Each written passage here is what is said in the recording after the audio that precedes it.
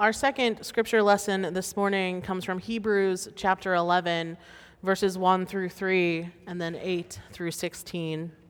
Hear now the word of the Lord. Now faith is the assurance of things hoped for, the conviction of things not seen. Indeed, by faith our ancestors received approval. By faith we understand that the worlds were prepared by the word of God, so that what is seen was made from things that are not visible. By faith Abraham obeyed when he was called to set out for a place that he was to receive as an inheritance, and he set out, not knowing where he was going. By faith he stayed for a time in the land that had been promised, as in a foreign land, living in tents, as did Isaac and Jacob, who were heirs with him of the same promise. For he looked forward to the city that has foundations, whose architect and builder is God. By faith he received the power of procreation, even though he was too old, and Sarah herself was barren, because he considered him faithful who had promised. Therefore, from one person, and this one as good as dead, descendants were born, as many as the stars of the heaven, and as numerable as grains of sand by the seashore.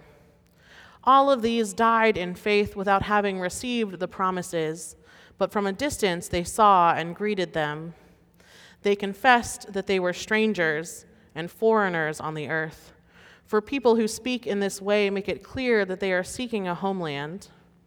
If they had been thinking of the land that they had left behind, they would have had opportunity to return.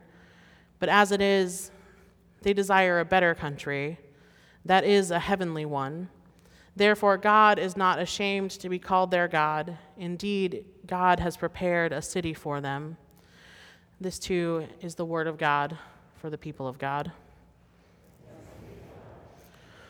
So today is very Abraham-y. We've got two texts that point to the story of Abraham, formerly known as Abram. And I have a lot of questions about Abraham. Good old Father Abraham, a man lauded for his faith generations later. Hebrews remembers Abraham as a hero, sort of, someone who was faithful and obedient through all things, followed God even though he did not know where he was going. In a chapter that is full of examples of exemplary men of the past, Abraham stands out. And Abraham, Hebrews tells us, was rewarded. Now, I have to be honest with you here. These 5 verses from Hebrews, I don't particularly love them. They make me really uncomfortable. So uncomfortable, in fact, that I almost didn't include them in today's scripture lesson. I was going to cut them out of the reading for today. But my friend and colleague reminded me that we have to face difficult scriptures, and avoiding it isn't a very faithful thing for a preacher to do. And I am uncomfortable with it because I take serious issue with the suggestion that we are rewarded for our faith. And that's sort of what these verses point to, isn't it? By faith, he received the power of procreation, even though he was too old. It isn't difficult to make the leap from that to, if only I am faithful enough, God will reward me with everything I need. What a cruel thing to teach someone. Pray harder, because God rewards the faithful. Do more good in the world, because God rewards the faithful. Give more to the church, because God rewards the faithful. Believe better, because God rewards the faithful. Cruel, whether it is spoken to a couple that is struggling, fighting to conceive, or to someone who is battling an illness, or preached by advocates of a prosperity gospel to folks in developing countries working themselves to the bone to provide for their families. It isn't okay. It creates an image of a God that is transactional, who needs us to do something in order for us to be loved. And not only am I not comfortable with that, I don't think it in actuality is a faithful representation of God. and God's relationship with humanity. So no, I don't think that faith works that way. Faith does not function as a pathway to rewards. And here's the reality of Abraham's story. Abraham led a very complicated, very far from perfect life that culminated in a very specific, literal promise given to him by God. Faith in the promise is what made Abraham move, but Abraham didn't receive what was promised because he was faithful. He received it because God promised it. And more than that, it took a really, really long time to get there. The story of Abraham stretches over like more than a dozen chapters of Genesis. His life is one of continual promise and faith, but it is also one of constant waiting. We meet Abram for the first time in Genesis 11, and then in chapter 12, Abram meets God, and God first promises him to go from his country into this land that he's going to show him. He will make him a great nation. He'll bless his name. All of the descendants of the earth will be blessed. Great. So God gives this promise to Abram, who is already 75 years old, and Abram believes, and so he leaves his homeland. He goes and follows God into a foreign land, and he spends the next several chapters having various misadventures, and our lesson from this morning picks up in chapter 15. And Abram still hasn't received any of that promise. None of that has been fulfilled to him yet, which Abram points out. And God responds, "Don't worry, Abram, look at the stars. That's how numerous your descendants will be." Okay, great. Thanks, God. By the next chapter, Abram and Sarai still don't have a child. So Abram fathers Ishmael with Hagar, which goes over super well with everyone. The next chapter then sees God coming to Abram once again, promising once again these descendants and blessings that we first heard in the 12th chapter. Here, God changes Abram's name to Abraham. And then again, in the very next chapter, God promises this again. And so I imagine by now you're catching my point. It has been promised by so many times by God, and so much time has passed that in this chapter, Sarah, who has also had a name change, laughs. And I imagine that not only do descendants seem kind of impossible, but also, after all this time, it's just kind of absurd, right? Now, I know that God is God, but I have to imagine that Sarah and Abraham were experiencing more than a few pangs of mistrust. If you say, no, if you promise that you're going to do something, then do it, right? So of course, Sarah laughs. Finally, Isaac is born to Sarah and Abraham in chapter 21. So remember, we started in verse 11. Chapter 21, when Abraham is 100 years old. So this whole deal has taken a long, long time to be finished, for God to give part of what he promised to Abraham. And so this is why I wonder about our dear father Abraham. I know that he is lauded for his faith, but I have to wonder if Abraham was always so certain. He packed up everything that he had, went to a land that he had never seen before, all because God told him to, because God gave Abraham a promise. And he waited and waited and waited to become the father of many nations with descendants as numerous as the stars, without any proof, with nothing tangible, just on the promise of God. I have to ask myself, wasn't Abraham exhausted of all of the words and all of the waiting, doing everything asked of him, and then having nothing physical to show for it? In the 5th book of the series that Game of Thrones is based on, author George R.R. Martin, he uses this particular phrase several times. In fact, he uses it 13 times by 12 different characters, so I think he's trying to make a point. Words are wind, Martin writes. And I think that the point that Martin is trying to make is that words are meaningless. Just like wind has no mass or substance, words have no weight. A lord can promise his loyalty to another, but words can't ride into battle. A queen can promise peace for her people, but words won't protect them or feed them during the hardship of war. God promised to give Abraham everything, a perfect land, millions of descendants, and infinite blessing. But when that promise goes unfulfilled for so long, even as it has been given over and over again through the years, faith seems difficult at best. Isn't he exhausted? The recipients of the book of Hebrews are also exhausted. The book of Hebrews is something between a sermon and a letter working to encourage its readers. The leader of this band of believers is trying to address this urgent pastoral problem. His flock is spent. Being faithful is hard.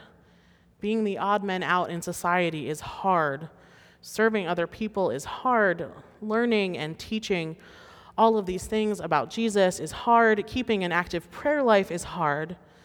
They are tired of walking the walk, and many of them are considering taking a walk, leaving the community and falling away from the faith. And so the writer is doing his best to encourage his people to be faithful. Chapter 11 defines faith and then outlines all of these great heroes of the faith from the Torah, including our friend Abraham. It encourages faith as endurance, following the example of those who have come before us. Now, faith is the assurance of things hoped for, the conviction of things not seen. Assurance and conviction. Full and clear belief in things that you cannot prove or touch or see. That is how we have defined faith for centuries, spawning platitudes like, God is there even when you can't see God in times of hardship and pain. The Common English Bible, it translates this verse as faith is the reality of what we hope for and the proof of what we don't see, which changes things a little bit. Instead of believing in something without proof or evidence, it suggests that the faith itself is indeed proof, that reality. It's what we have now, instead of what we believe will eventually come to pass. And this is not a definition of faith per se, but rather a description of how it functions. New Testament scholar Beverly Gaventa says this about it. She writes, by striking contrast with the customary understanding of this verse, in which it asserts that the obvious truth of faith involves confidence about things you cannot verify, what Hebrews actually says is that faith in the believer already anticipates the final outcome, the reality of what is believed. That is not to say that believing makes something true, or whatever actually one believes will happen, but that faith has this kind of eschatological power. Faith gives us power to and pushes us forward. It pushes us to move forward, working in the reality of what we believe. What we find in Hebrews 11 is not some simple definition or platitude about belief, but rather this highly provocative claim that faith itself moves us in the direction of realizing those things that we believe, those things that are presently beyond demonstration. So yes, Hebrews, you are exhausted, but your faith is the reality of these things that you're hoping for. Your faith is what is going to push you towards the realization of all the things that you're waiting for. Your faith is already moving the world toward the hope that you have. Faith is the reality, and we're compelled, encouraged, emboldened by our faith to continue in our hope. That, I think, is the function of our faith. And that is something that I really needed to be thinking through this week.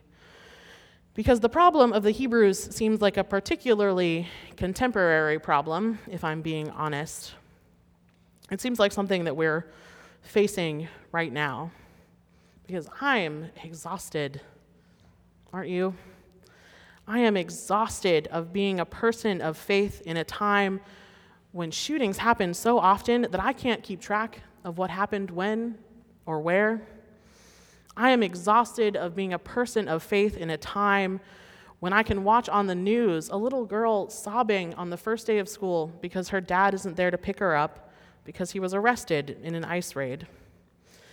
I am exhausted of being a person of faith who knows that there are places not far from my home where people are treated like animals and kept in cages with little experience of compassion or mercy or even human dignity.